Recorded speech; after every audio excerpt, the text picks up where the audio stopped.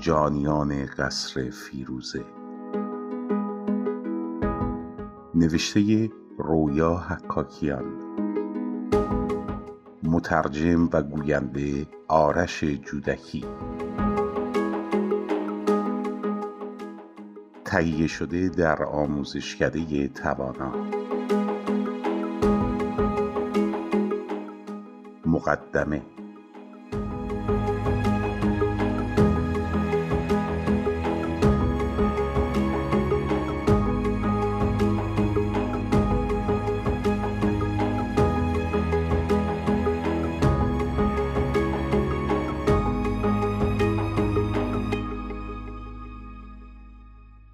این کتاب یک کار خیالی نیست.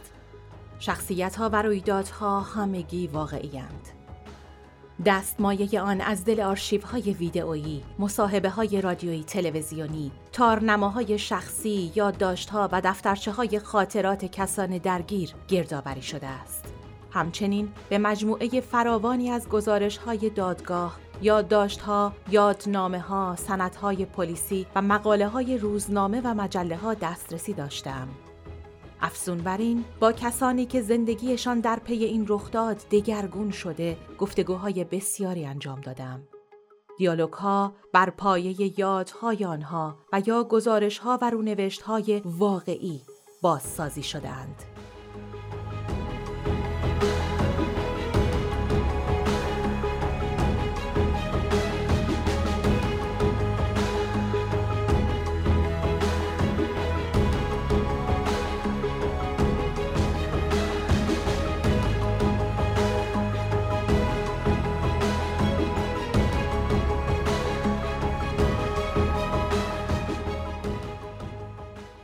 قسمت 14. ایران ملتی است با پیشینه تاریخی 2500 ساله و 45 دقیقه تأخیر بی‌درمان. هادی خرسندی.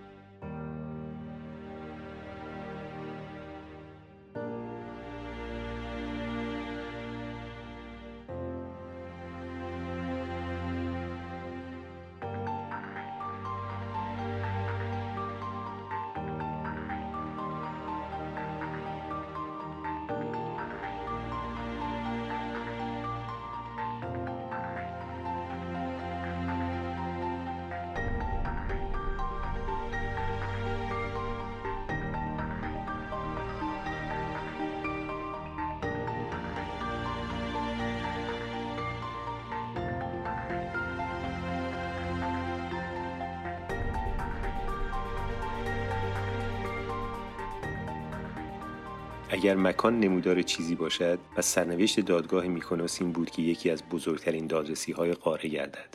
دادرسی میبایست در بزرگترین تالاری که ویژه این کار در اروپا یافت میشد برگزار گردد، دادگاه عالی جنایی برلین. زیر قوس طلاکاری ورودی آن، حیاتی است با ستونهای مرمر سفید برافراشته بر کفی از خارای سرخ گرداگرد پلکانی بزرگ. نور روز از پنجره‌ای بیضی در پاگرد میانی به درون میتابد. شاید استعاره‌ای ساختمانی، چشمی همه بین، نه چشم خدا، چشم قانون.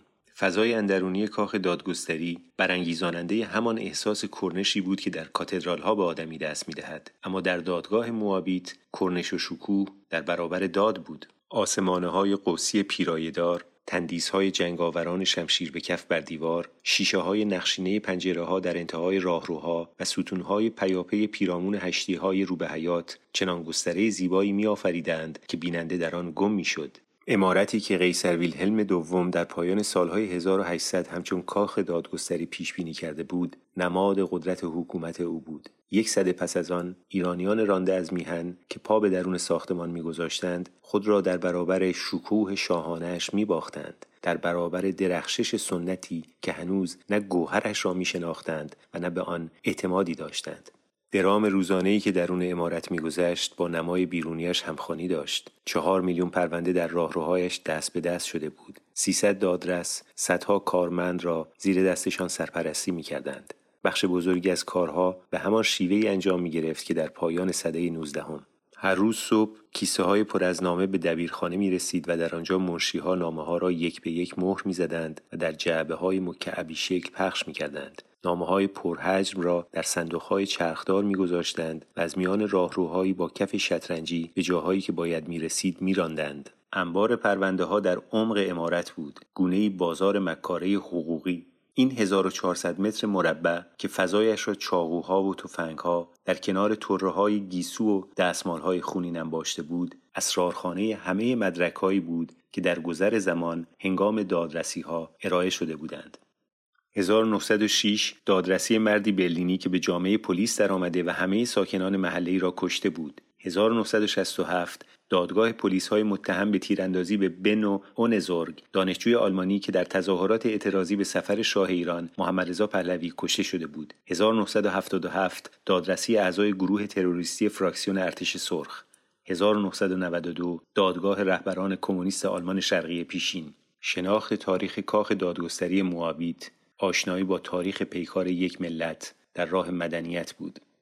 ورودی اصلی ساختمان ویژه کارکنان، دادیاران، خبرنگاران، گواهان و خانواده قربانیان بود. دیگران اگر می توانستند به درون بیایند از در پشتی می گذشتند که به هزار توی از راه پله های غبار گرفته پوشیده از دیوار نوشته ها باز می شد که هر کدام به دادگاهی دیگر راه می برد. دشواری گذر از آستانه دادگاه آزاری بود برای بازگرداندن بازدید کنندگان گذری و نامشخص.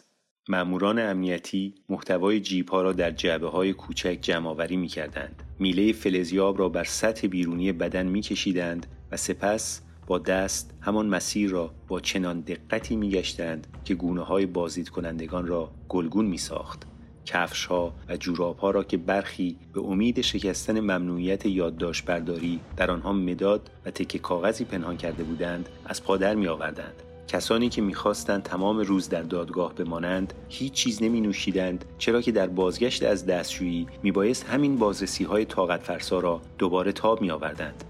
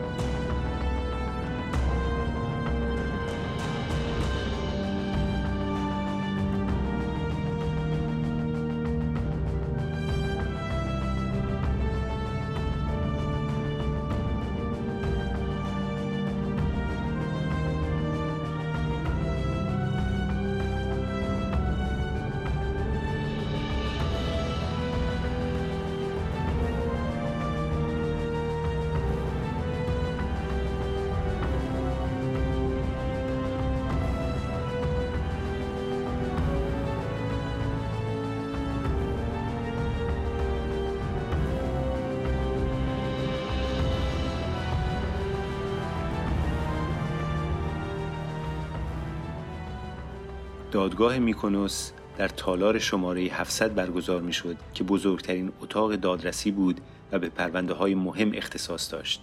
در طول روز تالار در نوری رنگین کمانی غرق بود که از دیوار شیشه‌ای رنگینش میگذشت. حتی شباهنگام در خالی ترین زمان خود هیاهوی خیابان شلوغ زیر تالار شماره 700 که از دیوار شیشه‌ای میگذشت خاموشی را از آنجا میراند. دو چلچراغ با شکوه، هر یک حلقه‌ای با 18 جام زرین عمودی به هم پیوسته تالار را روشن می‌کردند، اما بیشترین نورشان را بر میزهای خز رنگ زیرشان می‌افکندند. میزهای کنار هم چیده‌ای با میکروفون‌های پراکنده‌ای بر روی آنها برای گروه مترجمان فارسی و عربی.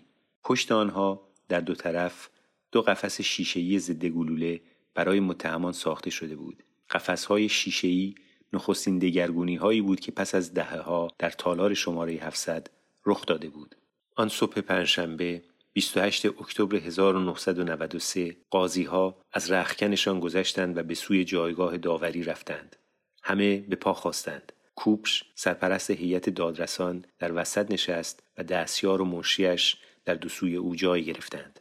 دستگاه دادگستری آلمان نهادی سختگیر بود که از حاشیه و پیرایه می‌پرهیخت. کسانی را که به دنبال آوازه و افتخار بودند نومید می‌کرد و تنها فروتنی و سخت کوشی را پاداش می‌داد. دادرسان چون در انتصابشان ملاحظات سیاسی نقشی نداشت، از نفوذهای بیرونی هم کمتر آسیب می‌دیدند.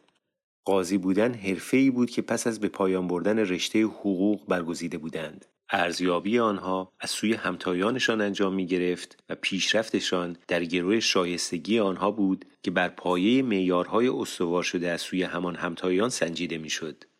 دادرس شدن در گمنامیش به کشیشی می مانست و در خوشنهادیش به نظامیگری. هیئت منصفه جایی در دادگاه قاضی کوبش نداشت. سرنوشت دادرسی به گرد همایی اتفاقی چند ناخبره گره نخورده بود. بیمه آن نیز نبود که تصمیم گیری درباره پرونده به دوش کسانی باشد که توانایی دریافت و ارزیابی داده ها را به درستی ندارند. هیچ چیزی نمی توانست یک گروه کارآشنا را سردرگم کند یا به اشتباه بیندازد. در نتیجه هیچ مدرکی کنار گذاشته نمی شد. 5 قاضی که آن روز صبح به دادگاه در آمدند برای بازی کردن نقش داور میان دو گروه هماورد نیامده بودند. جایی که دادستان بازرسی بی‌طرف است، هماوردی میان دو دسته بیجاست. این دادرسان در هفته‌های گذشته پرونده را با دقت خوانده بودند و حال برای طرح کردن پرسش‌هایشان آمده بودند تا در پایان حکم نهایی را صادر کنند. آنها رسیدگی به پرونده را نه به شیوه دادرسی‌های معمول بلکه به روانی یک گفتگو پیش می‌بردند. به میان حرف هم پریدن و درخواست بازرسیدگی حتی از سوی متهمان که در دادرسی‌های دیگر ناسزا شمرده می‌شوند در دادگاهی که کوبش و گروهش می‌گرداندند تا آنجا که می‌شد روا بود. هنگامی که همه در جای خود نشستند، سردادرس روندی را که در هر نشست دنبال می‌کرد انجام داد. به سمت میکروفونش خم شد و اعلام کرد: امروز ما رسیدگی به پرونده شماره 2 STE2-93 را آغاز می‌کنیم. سپس به سمت راست نگریست، جایی که یوست و دستیارش با پوشش ارغوانی رنگ نشسته بودند. دادستان حاضر است. سپس به متهمان که در قفس شیشه‌ای بودند نگاهی انداخت و افسود: متهمان حاضر هستند. آنگاه به سوی وکیل‌هایشان رو کرد: مشاوران هم هستند. در پایان هم با اشاره سر به مترجم‌های دادگاه که در پایین نیمکتش جا گرفته بودند یادآوری کرد: مترجم‌های حاضر هم به سوگند خود برای ترجمه درست و صادقانه پایبند هستند. شهره کنار اقیش نشسته بود. در برابرش 12 وکیل در رداهای سیاه که متهمان را نمایندگی می‌کردند جا گرفته بودند. پر جنب و جوش‌ترین متهم یوسف و 2 تن از همدستانش در قفس شیشه‌ای روبروی شهره بودند و دارابی و رحیل در قفس‌های دیگری پشت سرش. ته تالار بالاتر از دیواره‌ای چوبی چند ردیف نیمکت برای خبرنگاران و تماشاگران چیده شده بود. بالکن کوچک بر فراز سرشان، ویژه قیصر هنگام بازدیدش از دادگاه، دیگر اکنون بسته بود. آن روز صبح جایگاه تماشاگران پر شده بود. 70 تن، دوست و دشمن، ایرانیانی که کشتگان را می‌شناختند در کنار خویشاوندان متهمان لبنانی. برای ایرانی‌ها این دادگاه رویدادی تلخ و شیرین، آمیزه‌ای از شرم و سبکباری بود. آزمون جانگدازی که آوارگیشان را پدید آورده بود اکنون به چشم همگان می آمد. آنچه روی داده بود جای شرمساری داشت، اما توجهی که برانگیخت التیام بخش بود. امید به پیروزی یا هراس از شکست آنها را به آنجا نیاورده بود. بی هیچ چشم داشتی آمده بودند. با بودنشان در آن تالار آنچه رنج دیرینهشان را می‌سزد می‌یافتند. آنجا بودن به خودی خود به آنها شایستگی می‌بخشید، آنها را بر می‌کشید و بر می‌افراخت. به آنجا آمده بودند بیان که بدانند فردا چه با خود خواهد آورد. همگی می‌دانستند که این روز چه بسا آخرین روز باشد. آنچه به چشمشان شایگان می‌آمد تنها این بود که چنین روزی سرانجام فرا رسیده است. همین.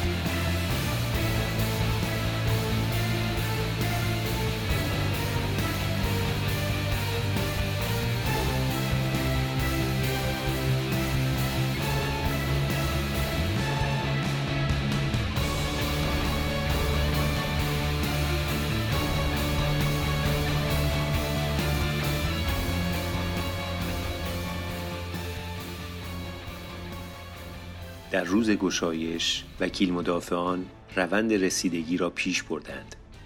درخواست‌هایشان را برای واپس افکندن دادرسی پیش کشیدند. ادعا کردند زمانی بایسته برای بررسی شایان پرونده به آنها داده نشده است. دادستان را متهم کردند که همه مدرک‌ها را به آنها نداده است. دلیل آوردند که شالوده دادرسی بر اتهام‌های ناسزای دادخواستی ناروا استوار شده است. سخنان آگاه‌ترین مرد در سراسر جمهوری برت اشمیت باور را باز گفتند. همه کسانی که با پرونده آشنایی دارند از داده‌های آن نتیجه دیگری می‌گیرند. به باور آنان دادرسی تا زمانی که دادگاه به برت اشمیت باور گوش نسپرده است نمی‌تواند آغاز گردد. دادرسان خواسته آنان را پذیرفتند و احضارنامه‌ای برای سرپرست اطلاعات آلمان صادر کردند. اما دادرسی برای یک گواه از کار باز نخواهد ماند. دادگاه ادامه یافت و به درخواست‌های تازه‌ای تن داد. با هر بار اعلام تنفس از سوی قاضی کوپش، 5 قاضی از صندلی‌های سیاه رنگشان که از پس آنها در جای خود می‌چرخیدند برمی‌خاستند و برای رایزنی به سوی اتاق ساده‌شان می‌رفتند. تنها چیزی که از کسالتباری ریزه‌کاری‌های حقوقی که حاضران از آنها سر در نمی‌آوردند می‌خواست، زوزه‌های پی در پی یوسف بود که از دندان درد گلایه می‌کرد. سرانجام قاضی کوپش پایان جلسه را اعلام کرد تا یوسف بتواند به درمانگاه برود. این گونه روز ملال‌انگیزی که با نویدهای فراوان آغاز شده بود به پایان رسید. برش‌های پیوسته تا روز دوم ادامه یافت. هر بار که قاضی سرپرست از یوست می‌خواست تا دادخواستش را بخواند، وکیل مدافعان درخواست تازه‌ای برای به عقب انداختن آغاز دادرسی ارائه می‌کردند. حتی یک بار خود یوست از خواندن متن سر باز زد. از جایگاهش در گوشه تالار چشم دادستان در میان تماشاگران به یکی از شاهدان کلیدیش پرویز افتاد. حضور پرویز در دادگاه پیش از گواهی دادنش می توانست به اعتبارش همچون شاهد لطمه بزند. یوست به قاضی گفت با بودن تماشاگری در تالار نمی تواند خواندن دادخواست را بیاغازد. پیش از آن که قاضی بپرسد کیست، پرویز بیرون رفته بود. بعد از ظهر اندوخته بردباری قاضی کوپش به پایان رسید. او با نرم خویی اما محکم تمام درخواست‌های دیگر را رد کرد و رشته سخن را به یوست سپرد. هنگامی که دادستان خواندن دادخواست را به پایان رساند، دادرسی به راستی آغاز شد. نخستین گواه همان حرفایی را زد که آخرین بار گفته بود. یوسف امین از جایگاه شاهدان فریاد زد: همه چیزهایی که تا حال گفتم دروغ بوده است، اما امروز حقیقت را میگویم.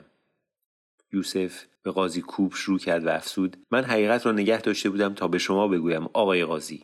او با انگشت به قفس شیشه‌ای ضد گلوله که رحیل و دارابی در آن نشسته بودند اشاره کرد و در حالی که مترجمان حرفهای او را ترجمه می‌کردند فریاد زد: قاتلان حقیقی اینها نیستند. قاتلان حقیقی گروهی از کردهای عراق هستند که هنوز آنجا برای خودشان ول می‌گردند. هنگامی که دادرسان از او پرسیدند چرا پیش از این دروغ گفته است، یوسف گناه آن را به پای بازجویانش نوشت. آنها همه تلاششان را به کار گرفتند تا مرا به دام بیاندازند. در آغاز جوری با من رفتار می‌کردند که انگار من سفیر هستم. به من پول دادند، به هتل بردند و با وعده چیزهای بسیاری در آینده می‌خواستند مرا بخرند. سپس به گونه‌ای نمایشی به سوی دوستان قدیمی‌اش چرخید و ادامه داد: تنها برای اینکه من از این 2 مرد خوب نام ببرم. آن بعد از ظهر شاهد داستانی تعریف کرد که بیشتر سرگرم کننده بود تا استادانه. او قهرمان افسانه خودش بود و قربانی بازجویان فریبکارش. او چنان شجاعانه ایستادگی کرده بود که بازجویان را خشمناک ساخته بود. پس از نومیدیشان از تسلیم او، نقاب از چهره‌های اهریمنیشان برداشته و با ناجوانمردی از او بهره برداری کرده بودند. پس از بازجویان، یوسف مترجمان را تقصیرکار شناخت که گذشته از تسلط نداشتن به زبان عربی و ناآشنایی با گویش عربی او جاسوس هم بودند. در پاسخ به یکی از دادرسان که پرسید: گفتید جاسوس آقای امین؟ گفت 200% جاسوس بودن آقای قاضی، با کارت شناسایی و همه چیز. به چشم خودم آرم‌هایشان را دیدم. در روز دوم یوسف داستان پردازیش را به اوج رساند. این بار هنگامی که در جایگاه شاهدان ایستاد، وکیلش را به بیکفایتی و جاسوسی همزمان برای چندین دستگاه اطلاعاتی غربی متهم کرد. حتی اگر خودش به تناقض‌گویی‌هایش آگاه بود، چیزی نشان نداد. او از سخن گفتن تا زمانی که وکیلش در تالار باشد سر باز زد. دادیار اصلی یوسف بیدرنگ کناره گرفت، اما برخلاف دیگرانی که در طول دادرسی از سوی متهمان به کار گمارده یا برکنار می شدند، او به کنارگیری بسنده نکرد. او شناختش از یوسف و تنگنایی را که در آن گرفتار شده بود در بیانیه‌ای کوتاه برای جمعی از خبرنگاران خواند. میترسم چیزهایی که میخواهم بگویم تاییدی باشد بر بدگمانی آقای امین به من، اما چاره‌ای جز گفتنشان ندارم. من نمیتوانم به جنایتکاران اجازه بدهم که با بازداشتن من از انجام آنچه درست میدانم، بی‌اعتنا به هزینه‌ای که باید برای آن بپردازم، انسانیت مرا خدشه‌دار سازند. حال که دیگر نماینده آقای یوسف امین نیستم، میتوانم ارزیابیم را از او و از بنبستی که در آن گرفتار آمده است بگویم. آقای امین مهره‌ای است در دست رژیم افراطگرای ایران که حتی در زندان و دادگاه هم او را در چنگ خود دارد. من می‌دانم که با گفتن این حرف اعتماد موکلم را از بین میبرم، اما بزرگترین وظیفه من راستگویی است. با احترام، لوتر بونگخت.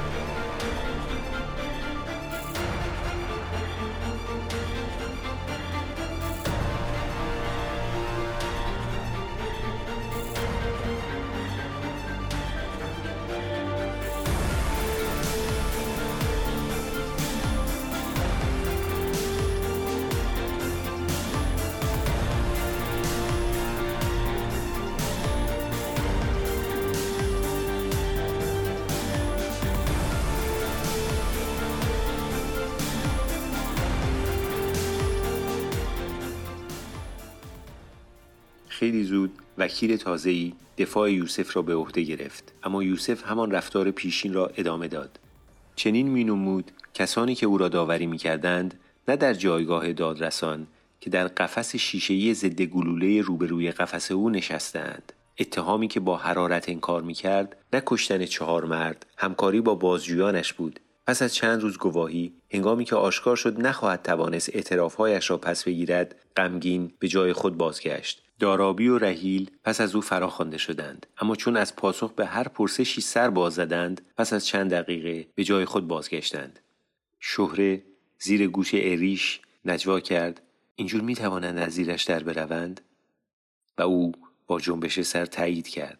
هرچه متهمان کمتر سخن میگفتند، شهره وحشت زده تر میشد. احساس میکرد از همه سو محاصره شده است. در راست و چپ او وکیل‌هایی نشسته بودند که زیاد نمیشناختشان. پشت سر او و روبرویش در 2 قفس شیشه‌ای مردانی بودند که از آنها میترسید و بیزار بود. سکوت آنها را نشانه‌ای از قدرتشان میدید و مطمئن‌تر میشد که چیزی به زودی به دادگاه پایان خواهد داد. توافقی شاید، یا شاید یک بمب. با پشتکار زیاد ریز به ریز روند رسیدگی را مینوشت. انگار چیزی از این دادگاه نمی‌ماند مگر یادداشت‌های او. دستش که در تمام مدت روز به کار بود و برگه‌های دفترچه یادداشتش را در می‌نوشت، چندان جایی برای نگارش هرزگاهی علامت‌های تعجب و سؤال، بازتاب‌های نادر فکرهای درونیش نمی‌گذاشت. در لحظه‌های آرامش زمان تنفس مجال می‌یافت تا 1-2 خطی را در کمانک به آنها بیفزاید، شرحی که در یک ناسزا خلاصه می‌کرد. در بازنویسی‌هایش به آنچه گفته می‌شد وفادار بود، با دقت جمله‌ها را نشانه‌گذاری می‌کرد. مدت زمان گواهی‌ها را به دقیقه کنارشان می‌نوشت. از بالای شانه‌های مترجمان چگونگی نوشتن نام‌های ناآشنا را زیر چشمی می‌دید. برخلاف دادرسان این یادداشت‌ها را برای رایزنی آینده نگه نمی‌داشت. آنچه می‌خواست بداند جزئیات مرگ همسرش بود. می‌خواست از سرگذشت او بار بردارد، همان گونه که پیشتر فرزندش را باردار شده بود. یک روز در میانه نوشتن ناگهان شنید که سردادرس نام او را صدا می‌زند. حیرت زده سر بلند کرد. اغیش به سمت او خم شد و گفت: نوبت توست. زمان گواهی دادن او فرا رسیده بود. گرچه از بسیار پیش می‌دانست چنین خواهد شد، اما واقعیت او را غافلگیر کرد. پچ کنان گفت: من؟ اما چه باید بگویم؟ من آمادگی ندارم. و دلهره او را فرا گرفت. اغیش که برمیخواست به آرامی بازوی او را هم گرفت و زیر لب گفت: فقط به پرسش‌ها پاسخ بده. این تنها کاری است که باید بکنی. در جایگاه تا میتوانست کوشید گواه خوبی باشد. راهنمایی دادیاران را به کار بست و به بازگویی داده ها بسنده کرد. گاهی چشمایش را می‌بست تا بهتر خاطره هایی را که از او می‌خواستند بازگویی کند به یاد بیاورد. شهره نخواست بگرید، حتی زمانی که موج آه همدردی تماشاگران برخاست. همسرتان آن شب پیش از بیرون رفتن چه گفت؟ لحظه‌ای درنگ کرد تا راه بر اشک‌هایش ببندد. سپس یک نفس پاسخ داد: عالی جناب. او گفت ظرف‌ها را نشویم چون هنگامی که برگردد خودش خواهد شست. همین؟ بعد مرا بوسید و گفت زود برمیگردم خانم کوچولو. شهره که تا آن زمان کارش را خوب به انجام رسانده بود، هنگام نشستن روی صندلی چشمش به دارابی افتاد که خنده‌ای بر لب‌هایش نقش بسته بود. آن ریشخند در یک دم خونسردی‌اش را از بین برد. دیگر هیچ چیز نمی‌شنید. خشمش شعله کشید و تالار تار شد. هیچ کس را نمی‌دید مگر آن مرد دماغ عقابی تاس با تحریش و چشم‌های گود رفته که پیروزمندانه پوزخند می‌زد. برابر دارابی روی سخنش به او گویی از دیرباز با هم در گفتگو بوده باشند. گیرت میاندازم آقای دارابی. شاید فکر میکنی که مسلمانی، اما تو هیچ چی نیستی مگر مایه ننگ دین ما. به تو نشان میدم که من از تو مسلمان بهتری هستم. من با تو و اربابهایت تا زمانی که نفس میکشم میجنگم. من قاضی کوبش حرفش را برید. شما نمیتوانید در این دادگاه اینجوری حرف بزنید خانم دهکردی. گناهکاری یا بیگناهی کسی هنوز ثابت نشده است. شما میتوانید جایگاه را ترک کنید. شهره از لحن تند قاضی یکه خورد.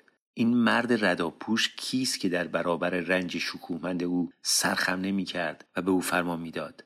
لبهایش را به هم فشرد از ترس اینکه اندیشه‌اش از میانشان بیرون بریزد. وکیلهایش به او گفته بودند به قاضی اعتماد کند. کوبش قاضی کهنه‌کاری بود که در سالهای گذشته برخی از دشوارترین پرونده‌های جرم‌های سیاسی را داوری کرده بود. زمانی که رهبران پیشین آلمان شرقی به اتهام خیانت در برابر او حاضر شده بودند، پس از چندین هفته بررسی، کوبش دادرسی را ناسازگار با قانون اساسی اعلام کرده بود. این تصمیم هنگامه‌ای به پا کرد و بحث داغی را در سراسر کشور برانگیخت. پرونده را به دادگاه قانون اساسی بردند که حکم را تایید کرد و رویه‌ای قضایی آفرید. پیروزی به این بزرگی می‌تواند باد در سر هر کس بیاندازد، اما او این رخداد چشمگیر را تنها با بازگشت پشت نیمکت قضاوت جشن گرفت. بازماندگان دیگر هم هنگامی که در جایگاه شاهدان ایستادند همان اندازه یکه خوردند.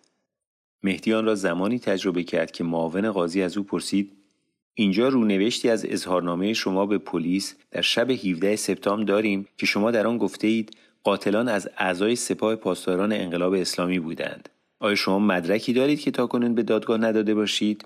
من این را بر پایه سالها مشاهده گفتم و شک ندارم که دست رژیم ایران در کار بوده است. پاسداران یا وزارت اطلاعات یا شاید هم هر دو با هم آن را انجام دادند. قاضی کوبش به میان کار درآمد. بگذارید به شما یادآوری کنم که اینجا دادگاه است. ما خواهان شنیدن تحلیل‌های سیاسی شما نیستیم. لطف کنید داده‌ها یا مدرک‌هایی را به ما نشان دهید که ادعاهایتان بر آنها استوار شده‌اند. فروتنی نگذاشت تا مهدی بگوید که او مهندسی کاردان و ورزشکاری ستوده است. تنها به سادگی گفت: می‌دانید من دشمن دیگری ندارم. کس دیگری نیست که بخواهد مرا بکشد.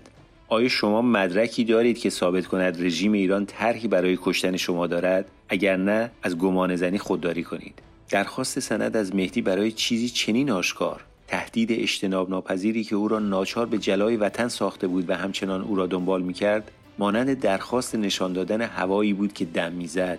رنجید، اما ناگزیر خاموش ماند.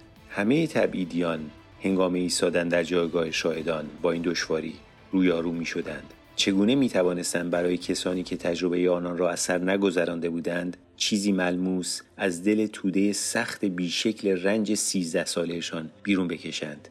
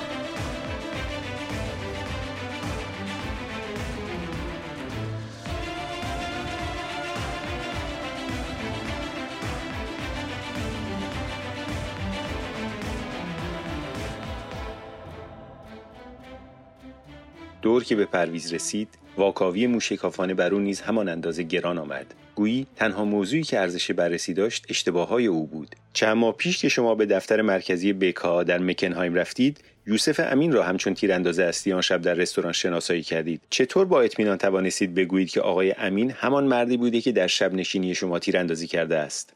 پرویز با سرسختی پاسخ داد: یوسف امین هر چه کرده و هر جا که بوده، درون رستوران یا بیرون آن، از تهران دستور گرفته. این را هم باز با اطمینان میگویید. میتوانید به دادگاه بگویید چرا این اندازه مطمئن هستید؟ رژیم ما ایرانیان مخالف را سالها آنچنان آزار داده است که اینجور چیزها را با گوشت و پوستمان حس می‌کنیم، حتی اگر نتوانیم آنها را با کلمه‌ها بازگو کنیم. قاضی که پیدا بود قانع نشده است، چند لحظه‌ای در سکوت به پرویز نگریست. پرویز باز کوشید: من مطمئنم، چرا که از دیاسپورای ایرانی شمار زیادی کشته شدند و هر بار هم که پرونده به درستی بررسی شده، پای تهران در میان بوده. خیلی دور نرویم، کشتار 1989 در وین. قاضی دستش را بلند کرد و او را در میانه جمله‌اش نگه داشت تا چیزی یکسر متفاوت از او بپرسد. به نظر شما قاتلان از کجا می‌دانستند که شما پنجشنبه دور هم جمع می‌شوید؟ به گمانم آنها در میان ما یک نفوذی داشتند. گمان می‌کنید یا می‌دانید؟ گمان می‌کنم. هیچ مدرکی در این باره ندارم. پیش از این شما گفتید که قاتلان در ساعت 9:30 شب در نزدیکی رستوران بودند. از کجا می‌دانید؟ بر اساس گزارش‌های پلیس در روزنامه‌ها. آیا شما تمام یافته‌های پلیس را خوانده اید؟ هر چه را چاپ شده بله، باقی را نه. هرچند کوششی نبوده که نکرده باشم. ناگهان یوسف بلند شد و فریاد زد: من می‌خواهم بدانم چگونه عکس‌های من به دست تو افتاده. این چیزی است که می‌خواهم بدانم. عکس‌های من رو پلیس پخش کرده، مطمئنم. پرویز خرسند از گسست پدید آمده بازوانش را بالا برد و با نگاه به سقف گفت: باید از الله بپرسی که چطور چنین چیزی پیش آمده. یک روز دراز پر از گواهی‌های توانفرسا رو به پایان بود و قاضی که هنوز سوال‌های زیادی داشت تا از شاهدان بپرسد، از پرویز خواست که فردا در دادگاه باشد. پرویز با گفتن میترسم که نتوانم بیایم، همه را شگفت زده کرد. قاضی کوبش گرهی به ابرو انداخت و پرسید: چرا؟ پرویز به ناخواست توضیح داد: زیرا دخترم به من نیاز دارد عالی جناب. صبح روز پیش صدای خفه افتادن چیزی را بر زمین از اتاق خواب دخترش شنیده بود. سالومه دوباره از حال رفته بود. فشارش پایین افتاده بود. شتابان دخترش را به بیمارستان برده بود و متخصص قلب سرانجام دستور داده بود که یک ضربانساز مصنوعی در قلب او کار بگذارند. فردا شاید او را عمل کنند و من باید کنارش باشم.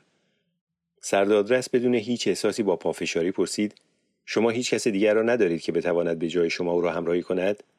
دارم، زیاد هم دارم. دست کم 10 تن هستند که میتوانند با او باشند، اما من پدرش هستم و میخوام خودم کنار او باشم. پرویز آشکارا ناخرسند از صحبت درباره مشکلی خصوصی در برابر همگان سخنش را به پایان برد. تالار در سکوت فرو رفت. قاضی کوبش پس از مکسی گفت: در این صورت خواهش میکنم امشب پس از اینکه دانستید فردا عمل جراحی انجام میشود یا نه با من تماس بگیرید. اگر نه، از شما میخواهم که فردا اینجا باشید. آن روز از پرویز از خانه با قاضی تماس گرفت. عمل جراحی عقب افتاده بود و او میتوانست فردا برای گواهی در دادگاه باشد. در نبود میکروفون‌ها و بیرون از دکور دادگاه، صدای قاضی کوبش از پشت تلفن مهربان به گوش می‌رسید. دیدارتان با پزشک چطور پیش رفت؟ حال دخترتان بهتر است؟ برای چند لحظه بدون فشار دادگاه، همچون دو مرد، دو پدر با هم گپ زدند. خودداری پرویز برای قاضی در نیافتنی بود. سالها بود که همسر کوبش از او می‌خواست چند روزی را برای سفر خانوادگی دست از کار بکشد و هر بار کوبش بهانه می‌آورد که پس از بازنشستگی زمان زیادی برای سفر خواهند داشت. در خانه حرفه او از نظر خانواده مقدس شمرده می‌شد. هنگامی که او در اتاق کارش پشت میز بود، دختر و پسرش پاورچین گام برمی‌داشتند. تنها زمانی که در درس‌های لاتین و یونانی به مشکل برمی‌خوردند پدرشان به آنها رسیدگی می‌کرد. هر موضوع و مشکل دیگری را به همسرش می‌سپرد که خودش را به تمامی وقف سگانه کودکان، کلیسا، کدبانویی کرده بود. وظیفه شناسی کوبش شورمندی او بود.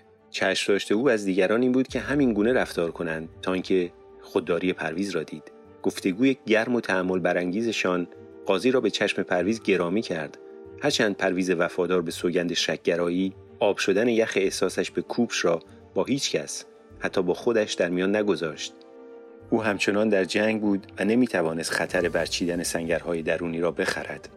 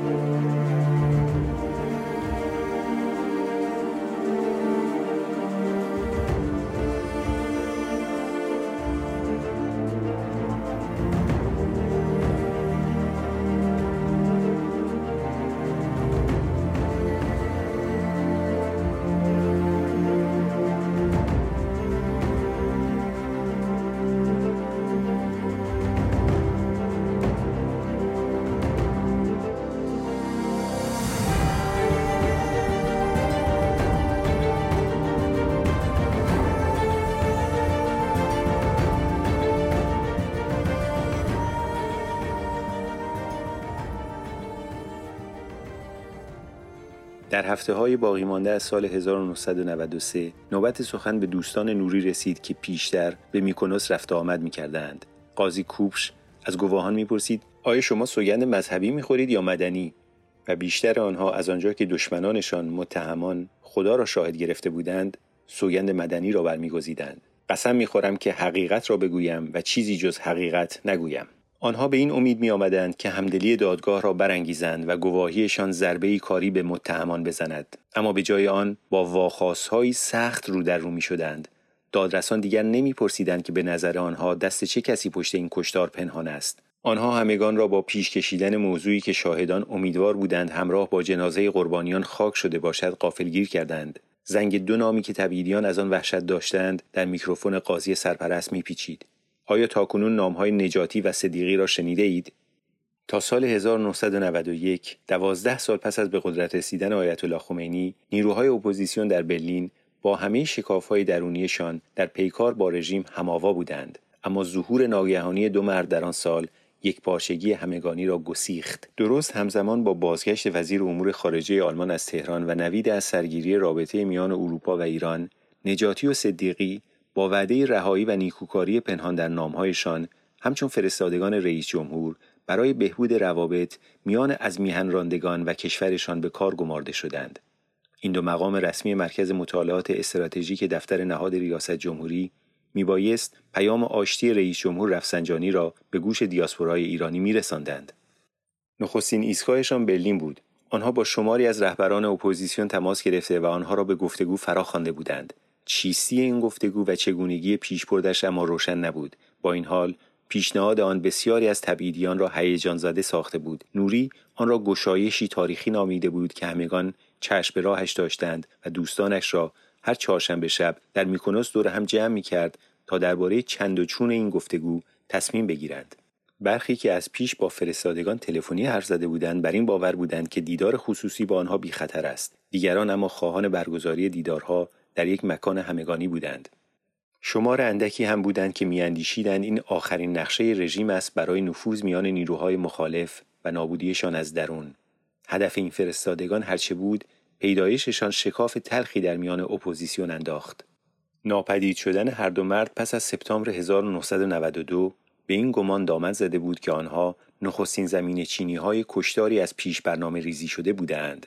کم بودند کسانی که به یاد بیاورند نسبت به آنها خوشبین بودند و کمتر کسانی که بپذیرند با آنها دیدار داشتند.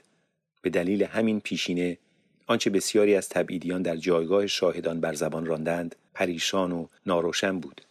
شاهد تبعیدی نخست گفت: بله عالی جناب، من نامشان را شنیدم. میدانم که آنها به کسان بسیاری تلفن زدند و چند تنی هم با آنها دیدار داشتند. آنها با چه کسانی تماس گرفته بودند؟ من یکی از کسانی را که آنها به او تلفن زده بودند میشناسم، چون خودش به من گفت آنها با او تماس گرفتند.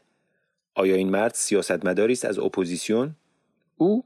نه، فعال سیاسی است.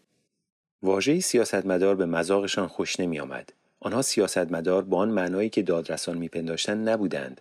آنها شهروندان سرخورده‌ای بودند که از کسی دستمزد دریافت نمی‌کردند، نه آوازه‌ای می‌جستند و نه شکوهی. تنها امیدشان رهایی از دست ستمگران بود. سیاستی که آنها می‌شناختند چیزی نبود جز کیفرکشی.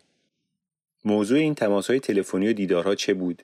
شاهد تبعیدی دوم گفت: میگفتند خواهان دیالوگ هستند تا راهی برای بازگرداندن درس‌خوانده‌ها به ایران بیابند. موضوع صحبت‌هایشان با آن دوست شما همان که به شما گفته بود با او تماس گرفتن چه بود؟ خب به گمانم نجاتی می‌خواسته نشان دهد نیت خوبی دارد.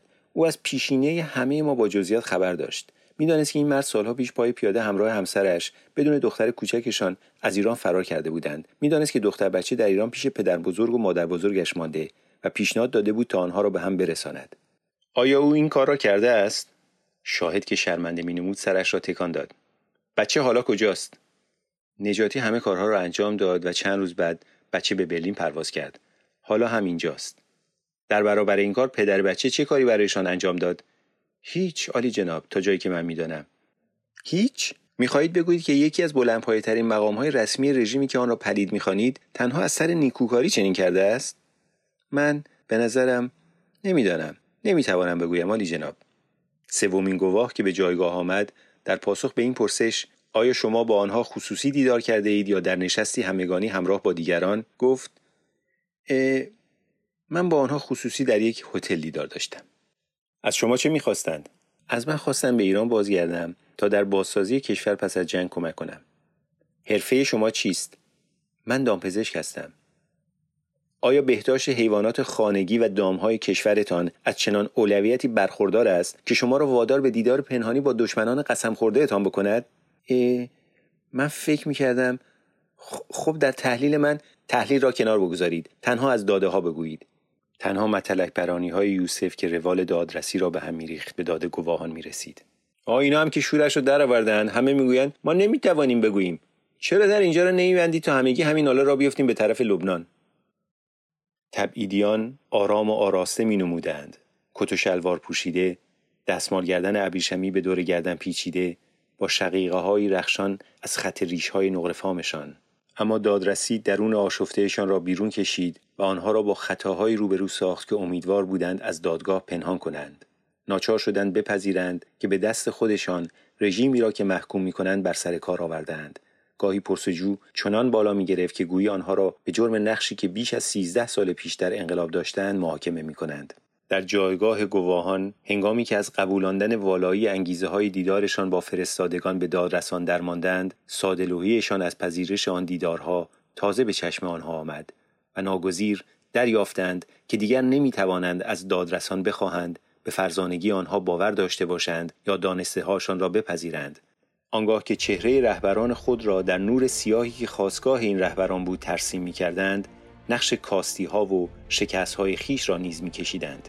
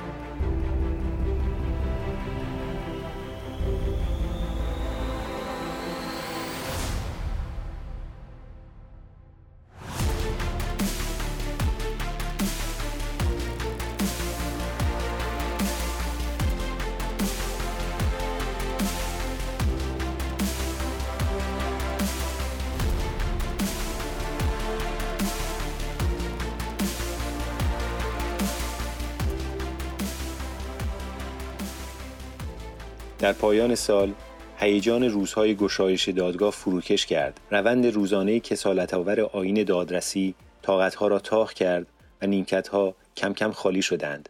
در دادگاه همگان در ریتمی روزمره جا افتاده بودند.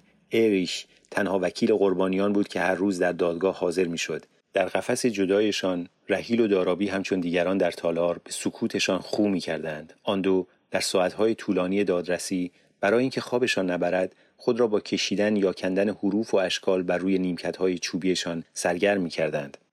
برونو یوست اما سراپا گوش بود، چون می‌دانست پیروزی نهایی در گرو کیفیت بازپرسی و داشتن مدرک‌های محکم نیست. اگر بحث را هنگام دادرسی ببازد، پرونده را خواهد باخت. او از آنچه در دادگاه می‌گذشت لحظه‌ای چشم نمی‌خواباند. یوست بر محتوای 187 کلاسوری که بر روی قفسه‌های پشت سرش چیده بود تسلط کامل یافته بود. سال 1994 او همه ریزه‌کاری‌های پرونده را می‌شناخت و نام‌های عربی و فارسی را به روانی تلفظ می‌کرد.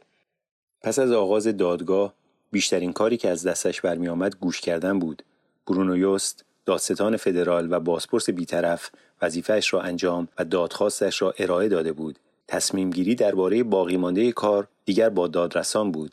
پرسیدن در دادگاه با دادرسان بود. سنجیدن قدرت استدلال‌ها و درستی منطقش با دادرسان بود. او می‌توانست برخیزد و چند باری هم برخاست تا از شاهدی چیزی بپرسد یا پیشنهادی را طرح کند، اما اینها تنها راه‌های فرعی بود در کنار جاده اصلی که دادرسان هرچند از روی نقشه دادخواست او می‌کوبیدند. پیشقراولی که یوست بود پیش صحنه را به سردادرس واگذارده بود.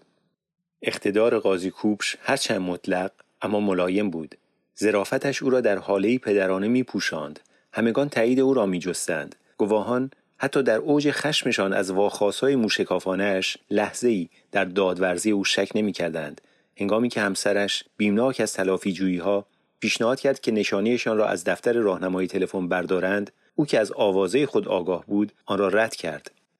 اگر تروریست‌ها به راستی دنبال من باشند، برای یافتنم به کتابچه تلفن نیاز ندارند. تنها چیزی که با پاک کردن ناممان از راهنمای تلفن به دست می‌آوریم، گم کردن دوستانی است که می‌خواهند ما را پیدا کنند. نیمکت داوری نکویی‌های مرد آرامی را برمی‌کشید که همیشه در خانه پشت میزش یا هنگام رسیدگی به باغچه در اندیشه‌هایش غرق بود و تنها زمانی به حرف می‌آمد که چیزی از او می‌پرسیدند. پسر خودش، دانشجوی حقوقی که در همان دادگاه کار می‌کرد، در وقت نهار همیشه پنهانی به اتاق‌های دادرسی سرک می‌کشید تا پدر گوشه‌گیرش را که سرزنده شده بود نگاه کند. شکیبایی بی‌پایان کوبش بازدید کنندگان هر ازگاهی و خبرنگاران را رم می‌داد. آرامشش فضای دادگاه را فرا می‌گرفت که اگر چنین نبود، موج دشمنی‌ها می‌توانست در آن هنگامه‌ای برپا سازد. او هرگز صدایش را بالا نمی‌برد و در سخنگویی کم‌گساری می‌کرد. حالت چشمهایش که اینک آنها را بزرگتر می‌نمایاند، گواهان را بیشتر از دستورهایش راهنمایی می‌کرد. در یک جلسه صبر کرد تا شاهدی که به پرگویی افتاده بود برای نفس تازه کردن مکث کند. سپس تنها دستهایش را بالا برد و مشت‌هایش را بست، همچون رهبر ارکستری در پایان اجرای یک سمفونی، و شاهد ناگهان در جای خود نشست. حتی رحیل و دارابی سرکش هم با سکوت رام خود او را پاس می‌داشتند. هیچ کس بهتر از یوسف که رهایی‌اش را در آشوب به پا ساختن می‌جست، استادی قاضی کوبش را آشکار نکرد. او هر شیرینکاری بدنی و زبانی را که در چنته داشت به کار می‌برد تا دادگاه را به هم بزند، به این امید که دوستان قدیمی‌اش او را ببخشند. گاهی سرش را روی نیمکت می‌گذاشت و خودش را به خواب می‌زد. پیش می‌آمد که با لباس زیر به دادگاه بیاید تا او را برای لباس پوشیدن پس بفرستند. گهگاه زیر آواز می‌زد یا از خوراک زندان و سر و صدای بندش گلایه می‌کرد. چند باری هم وانمود کرد که دیوانه شده است و با ارواح سرگردان آویزان از چلچلاق‌های تالار دادرسی بلند بلند حرف می‌زد یا با شوره‌های سر ریخته روی یقه‌اش پچ پچ می‌کرد. از دلقک بازی‌های یوسف تمام تالار از خنده می‌ترکید. هر بار سردادرس با یک اشاره سر یا تکان دست او را آرام می‌کرد. اما حتی در قلمرو فرمانروایی مدنیت قاضی کوبش، مهار دشمنی‌های قدیمی همیشه آسان نبود. دارابی گاهی از خود به در می‌شد. یک روز صبح که دادرسان در اتاقشان بودند، نگاه خیره یک دشمن قدیمی را بین تماشاگران، کسی که با او بارها در طی سالیان هنگام تظاهرات درگیر شده بود، با نگاهی خیره پاسخ داد. از نخستین روز آغاز دادرسی نگاه تماشاگر او را می‌آزرد. با آغاز کاهش شمار بازدید کنندگان، دارابی امید داشت از دست او رها شود. اما حتی زمانی که استدلال‌های پایان ناپذیر حقوقی خبرنگاران را فراری می‌داد و سرما دیوار شیشه‌ای رنگ را از یخ می‌پوشاند، آن تماشاگر همچنان خود می‌نمود. از سرما آمده، او و دو دوستش چسبیده به بخاری، دارابی ناتوان در قفس شیشه‌ای را برانداز می‌کردند. برای زندانی، گذراندن دوران دادرسی کیفری بود. سپری کردن آن زیر نگاه خیره دشمنی دیرین، افزودن آزار بود بر کیفر. دارابی از جایی که نشسته بود بانگ زد: کلکت کنده از حمید نوذری. خفه شو. تنها چیزی بود که سازمان دهنده خجالتی و نرخوی گردهمایی‌ها در پاسخ گفت. حمید میپنداشت پس از برگزاری تظاهرات بیرون از تالار دادرسی در روز گشایش دادگاه، روال روزمره زندگی خود را پی خواهد گرفت، اما لذت دیدن دارابی در بند کششی در او برانگیخته بود. تازگی این موضوع زود از بین رفت، اما باز هم هر روز خود را در آنجا می‌یافت. در تالار شماره 700 چیزی بود که حمید نمی‌دانست چیست، اما در برابرش یارای ایستادگی نداشت. در آغاز بهانه‌هایی که برای رفتن به آنجا می‌تراشید او را دلخوش می‌ساختند. این دادرسی تاریخی بود و کار دادگاه را با بودن خود ارج می‌گذاشت. یا این دادرسی نشان می‌داد که حق با او بوده و او به آنجا می‌رفت تا از درستی داوری خود لذت ببرد. حمید و گروه کوچک دوستانش بر این باور بودند که وعده‌های رئیس جمهور رفسنجانی برای اصلاحات چیزی نبود مگر حقه بازی. تبعیدیان دیگر آنها را آرمانگراهای ناتوان از دیدن یک فرصت سیاسی، مشتی دایناسور رو به نابودی خوانده و از خود رانده بودند. پس از آن کشتار رخ داد. قهرمانان اصلاحات و سازش از میان رفتند و دایناسورها هرچند غمگین‌تر از آن که بخواهند خودستایی کنند به جای ماندند. در 36 سالگی و پس از 10 سال تبعید، سرخوشی دیگر شیرینی پیشین را نداشت. چندی هم اندیشید که به پاس دوستی است که به آنجا می‌رود. او همراه با شهره سازمان پناهندگان را بنیاد گذاشته بود که با گذر زمان برای آنها جای کاشانه‌ای را گرفت که سالها بود از آن دور افتاده بودند. میپنداشت آنجاست تا شهره تنها نباشد، هرچند خودش را بهتر از آن میشناخت که نداند وفاداری میتواند تنها او را تا نوامبر یا با کمی بخت تا روزهای آغاز دسامبر وادار به حضور در آنجا بکند. هنگامی که سال 1994 آغاز شد، او هنوز به تماشای دادگاه میرفت. پس دریافت که بیهوده است از خود دلیل رفتن به آنجا را بپرسد. او کار روز خود را رها کرد و شبکاری را برگزید تا مبادا یک روز دادگاه را هم از کف بدهد. رفتن به دادگاه را همچون کاری که میبایست انجام دهد پذیرفت و میدانست که دلیل آن یک روز برایش آشکار خواهد شد. اینگونه زندگی راهبانه حمید نوذری که هرگز در معبدی پای نگذاشته بود مگر در سرزمین‌های دور و آن هم نه بدون دوربینی آویزان از شانه آغاز شد. او کسی نبود که به راحتی از پا بیفتد.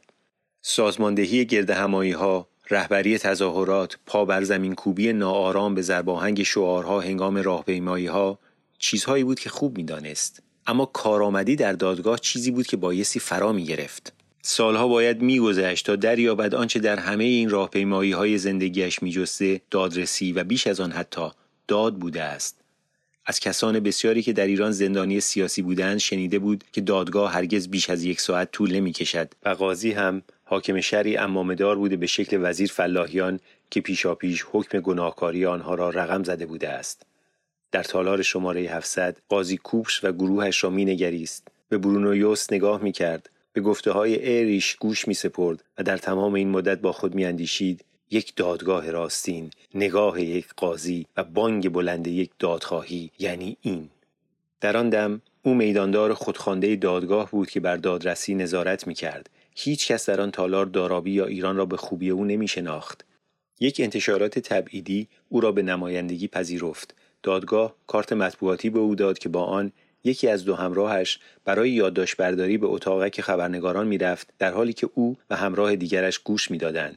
گاهی این گروه 3 نفره پیشنویس گزارش ویژه‌ای را برای انتشار آماده می‌کردند. نام حمید همیشه پس از عبارت برای آگاهی‌های بیشتر می‌توانید تماس بگیرید در پای گزارش می‌آمد. شبها کاغذهای خطی را به خانه می‌بردند، یادداشت‌ها را ماشین می‌کردند، فشرده‌ای از رویدادهای روز را می‌نوشتند، پیشبینی نکته‌های برجسته روز بعد را بر آن می‌افزودند و پیش از رفتن به سر کار گزارش را میان انتشاراتی‌های تبعیدیان پخش می‌کردند. هیچ کدام از این بیگاری گلایه‌ای نداشتند. آیینی عاشقانه به جا می‌آوردند که برایشان به گونه‌ای شگفت‌انگیز شفابخش بود. دادرسان که پشت نیمکت‌هایشان باز می‌گشتند، دارابی نگاه خشمالودی به حمید افکند و ناگهان فریاد زد: زنت جنده است. این ناسزا حمید را که مجرد بود به خنده انداخت، اما دارابی برافروخته باز نعره زد: مادر جنده، مادرت هم جنده است.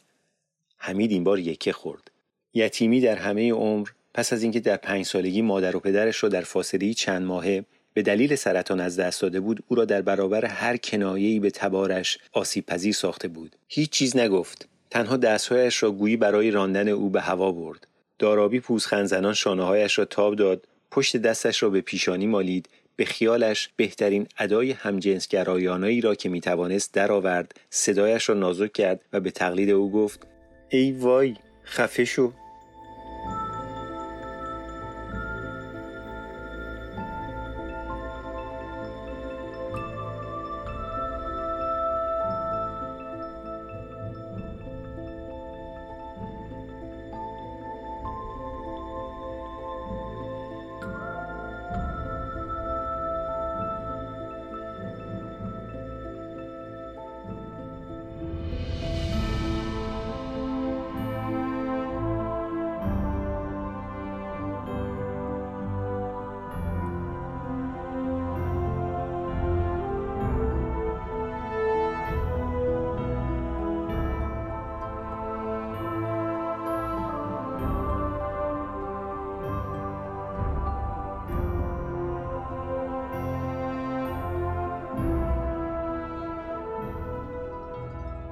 شهره که تنها زن در دادگاه بود، گاهی با خود می‌اندیشید که چه چیزی می‌توانست پیش بیاید اگر او را در آن تالار بدون هیچ هموطنی تنها رها می‌کردند.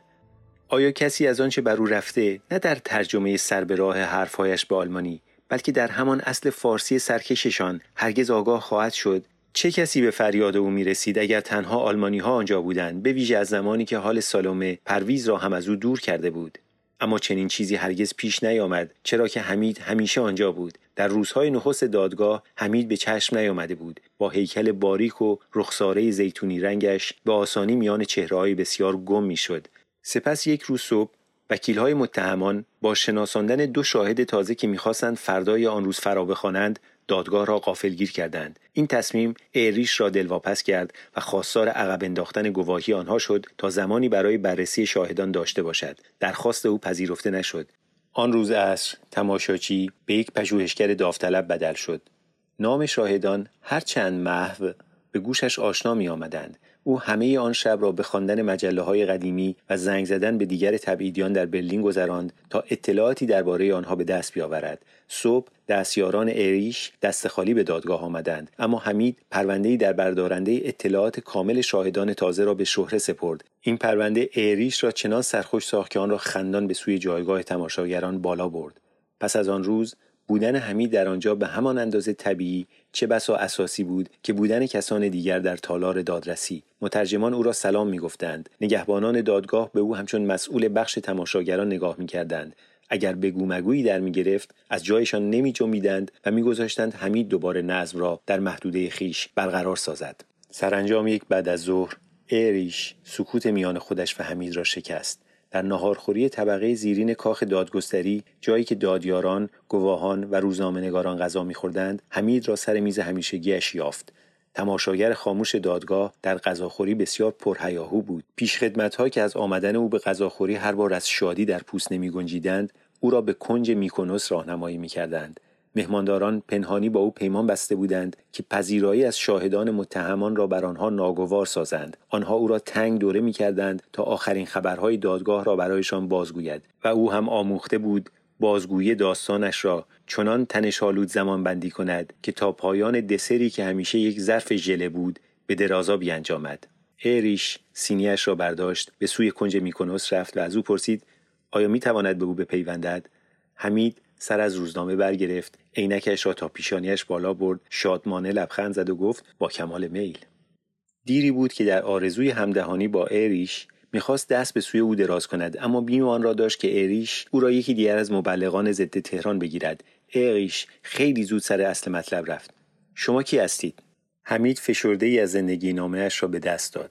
داستان زندگی حمید به گوش اریش که در دهه پایانی 1960 به دانشگاه رفته بود، زمانی که دانشگاه‌های آلمان پر از دانشجویان کنشگر ایرانی بود، زنگ آشنایی داشت. بگویید به من ببینم تا کی این کار آمدن به دادگاه را ادامه خواهید داد؟ اریش با این پرسش آشنای تازه خود را به نرمی برانگیخت. نه خیلی زیاد، چون چندان به درازا نخواهد کشید. اریش شگفت زده از این پاسخ پرسید چرا؟ حمید با اطمینان پاسخ داد ایران سرانجام یکی از قدرتمندان را می‌خرد و به این داستان پایان می‌دهد. اریش که حوصله چندانی برای منفی بافی نداشت پذیرفت که بلندپایگان فاسدی که بتوان آنها را خرید کم نیستند، اما ناگهان با لحنی آگاهی دهنده گفت که همه در آلمان فروشی نیستند و بیگمان خود او کسی نبود که بتوان او را خرید. شما؟ حمید درنگی کرد و نرم به پشت وکیل زد. شاید خودشیرینی هنری بود که حمید با آن زاده شده بود، یا شاید از دیرباز، از روزگاری که همچون یتیم زنهارخواه بزرگسالان گشته بود، در آن به استادی رسیده بود. خاستگاه این هنر هرچه بود، حمید هر کس را با مهربانیش یراقچین می‌نمود. با گفتن شما نه، به وارستگی شما کم کسی پیدا می شود، وکیل را خاطر جمع ساخت. اما حمید مطمئن بود که انگیزه‌های بزرگتر سیاسی و منافع بازرگانی به زودی پا در میان خواهند گذاشت و به محاکمه پایان می‌دهند. ایران پیشنهادی خواهد داد که آلمان یارای رد کردن آن را نخواهد داشت، پیشنهادی که قربانی کردن داد در برابرش ناچیز خواهد بود. من نمیتوانم بدگمانی‌های شما را درباره فرجامی که از آن آگاه نیستم از میان بردارم، اما دستگاه دادگستری آلمان یکی از بهترین‌ها در جهان است. برای خودتان بله، اما نه برای بیگانگانی همچون ما. فلاحیان پیشاپیش توافقش را گرفته است. دیر یا زود آنها سر و ته قضیه را هم می‌آورند. با این همه شما هر روز این زحمت را به خودتان می‌دهید که به دادگاه بیایید، پس باید کورسوی امیدی در دلتان باشد. اریش با شیطنت این را گفت. حمید پاسخ داد: ربطی به امید ندارد.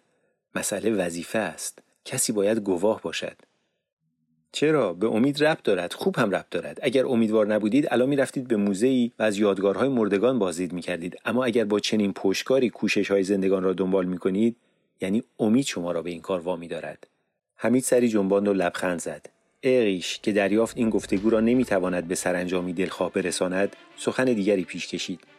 بگذریم، چون تنها زمان این را نشان خواهد داد. اکنون چیزهای بسیاری درباره این پرونده است که من نمیشناسم و جلوی پیشرفت کارم را میگیرد. آیا میتوانی برای شناختشان به من کمک کنی؟ پس از آن روز ظرف ژله حمید را دیگر با یک قاشق اضافی جلویش میگذاشتند. قاشق دوم برای همخوراک تازه‌اش بود.